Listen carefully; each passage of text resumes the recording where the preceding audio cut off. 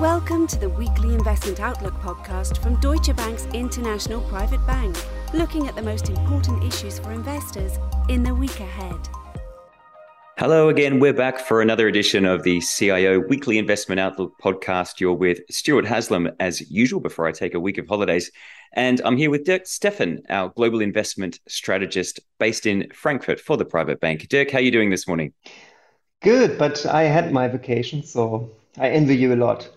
Indeed. In fact, most of our listeners, I guess, will be just starting to come back from their vacations. So to all of you on the line, welcome back, and I wish you a very successful second half of the year. We're here to talk about the investment outlook, Dirk, as usual. And I know last week, so I was speaking to the Chief Investment Officer himself, Christian Nolting, and we touched on the CIO day, not the one, obviously, that you had just last week, but from a few months previous, where you talked about some of the drivers affecting equity markets. And you had one just last Thursday, and I wondered if we could kick off with that today, Dirk, and any changes to your macro forecasts, or in fact, any of the drivers that you expect to impact markets, which, let's face it, since July have been pretty good. Yeah, we didn't have to change much. Of course, we adjust always our forecasts, and maybe one bit on the macro outlook, we now actually expect a mild recession. It's important to say that twice, a mild recession in Europe. And that is, of course, then preparing the ground for a little bit more choppy market action going forward. But yes, I mean, markets have been doing well since mid-June. And now the big discussion is, of course, if we have some more positive market action left, or if that's about it, right? Yeah, exactly. And, some indicators from last week, which indicate, well, perhaps it won't be as positive in the weeks and months ahead. And that's obviously in inflation and producer prices. Here where I sit in the UK, we had an inflation print come in at 10.1%, I think. And we also saw some hawkish comments from Europe. But what was your take on some of those, Dirk? Yeah, it's not helping. I mean, while we do have, actually, we talked about that a while back, sort of a peak inflation in the US. That's clearly not the case in Europe, so we still have to wait a little bit. And if you look at the UK, I mean, that's a mix of macro data that is really not helping sentiment. Consumer sentiment actually is the weakest now since 1974. So, and that, of course, is telling you a lot about the UK economy and the UK consumers. So prices are high. Bank of England is forecasting a lengthy recession, actually. So that is stagflation, and it's not helping. Here in Germany, we got just another record of producer price increases. It's mainly energy driven, but still, I mean, this is weighing on sentiment here in the industrial sector specifically. Yes, indeed it does. Now, Dirk, let's move away from actually the UK and Europe, because something really important I think that we need to talk about with our listeners this week is obviously the Jackson Hole conference. We're going to have central bankers from all over the world congregating in the US to talk about, well, some of those things that you and I just discussed, right? It's inflation, it's producer prices, it's how do we get a hold on this given our expectations, at least in the CIO office, as you point out, of a mild recession on the horizon.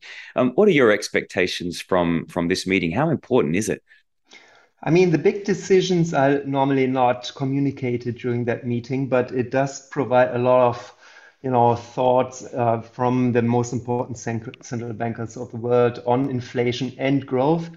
And I think most central bankers these days are actually willing to sacrifice quite a bit of growth in their fight against inflation, which is still the topic number one. So we expect a lot of discussions around that. The market will focus on it also at times because, in summer trading, there's usually not that amount of big news coming, so that's why it will be also be debated at the market. Maybe just on a less serious note, if you go out there where it's taking place, actually it says beware the bears. Hiking is not allowed, so I don't know that tells us anything about the markets and the central bankers, but still, it's an interesting meeting, definitely. Certainly is. And yeah, we will be aware of all. The central bankers will be aware of the bears, that's for sure. Dirk, last question, if I could, for today, and that is, what are you looking out for, beyond Jackson Hole for next week? What are those data points that our investor community and our clients need to be aware of? And I guess, a lot of that's still going to be around confidence, either producer or on the consumer front. What are you looking at in the markets for next week?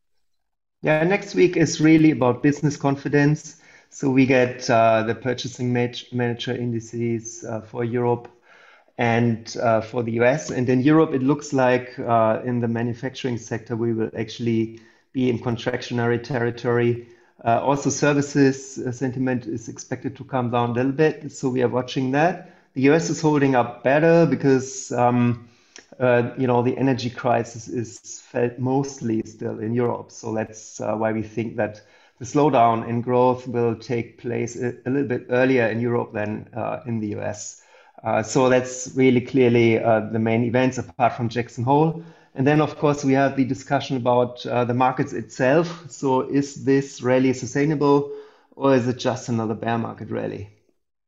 So interesting to see what happens next week. But in the course of time, Dirk, I'm about to go off on holidays, so wish you all the best for the next week. My colleague Ava Maringer will be in the chair for the podcast next week. But for this time around, it's been Dirk Steffen, our global investment strategist, with me, Stuart Haslam. Thanks so much for listening, as usual, and have a great week. Bye for now.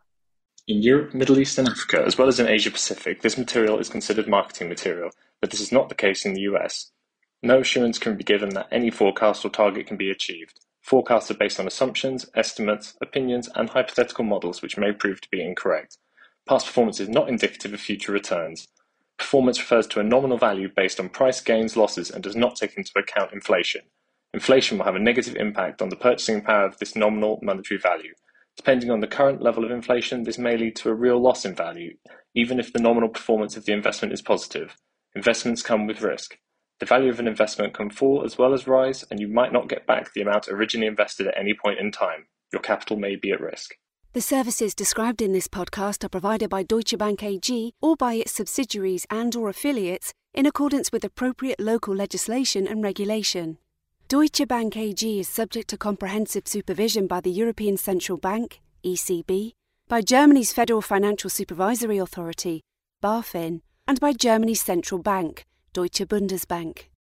Brokerage services in the United States are offered through Deutsche Bank Securities Incorporated, a broker-dealer and registered investment advisor which conducts investment banking and securities activities in the United States. Deutsche Bank Securities Incorporated is a member of FINRA, NYSE, and SIPC. Lending and banking services in the United States are offered through Deutsche Bank Trust Company Americas, member FDIC, and other members of the Deutsche Bank Group. The products, services, information, and/or materials referred to within this podcast may not be available for residents of certain jurisdictions. Copyright 2022 Deutsche Bank AG and/or its subsidiaries. All rights reserved. This podcast may not be used, reproduced, copied, or modified without the written consent of Deutsche Bank AG.